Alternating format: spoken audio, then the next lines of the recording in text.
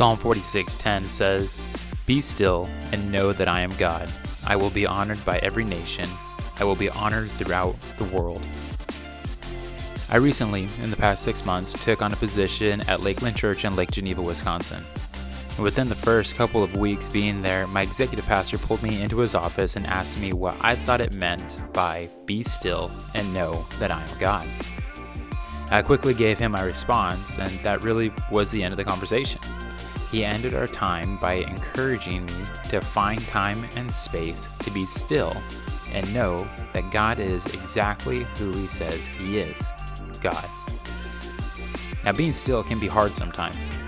I have come to the conclusion about myself that while I can sit down and binge watch a Netflix show like anyone else, that doesn't really equate or qualify to being still. And for me, the concept of being still can be really kind of hard sometimes. Now, I am a problem solver. It is what I do. As a guy, it's what I'm built to do. Now, if something is bothering me, I tend to dwell on it and I'll look for a solution. Now, I also hate feeling like I'm out of control. I don't like the idea of not being the master of my own fate. You know what that does to a person like me?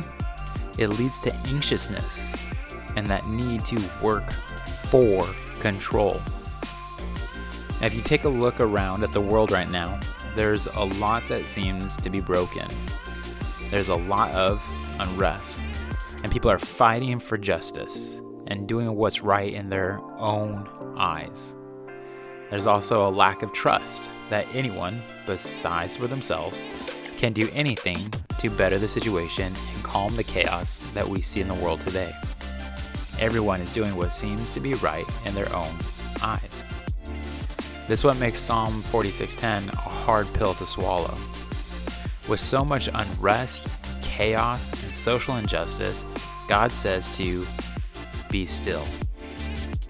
That means don't make up your own answers. That sometimes means don't be a hero. Don't be a trailblazer. Instead, be still. Sometimes our action will lead to further turmoil and further chaos and further disaster. But God says that we are to pause, take a breath, and remember that God is still God. He knows all about the troubles, the big ones that are on every news station as breaking news, and He knows all about the troubles, the small troubles, breaking your heart and causing chaos in your own life. We are called to be still and know that He is God, the one who breathed the universe into existence, the one who gives beauty for ashes. God is the one that, while everything seems to be out of control, He is in control. And here's the best part. As the song continues on, it says that when we are still and we allow God to be God, He will be honored by every nation in the world. How amazing is that? To just sit in the obedience, to just trust in the Lord, to be still and not quick to jumping into action.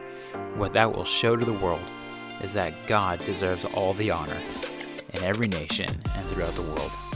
So here's the application for you this week.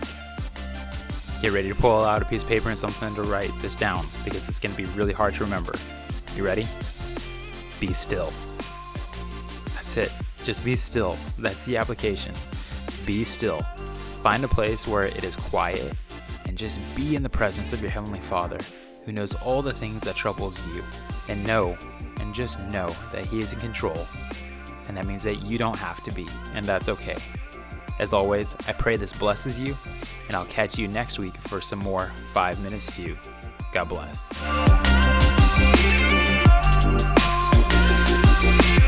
Thank you for listening to the Stew on This podcast. If you have enjoyed this episode and would like to hear more, we encourage you to subscribe to this podcast for future episodes. Thank you again for listening, and God bless.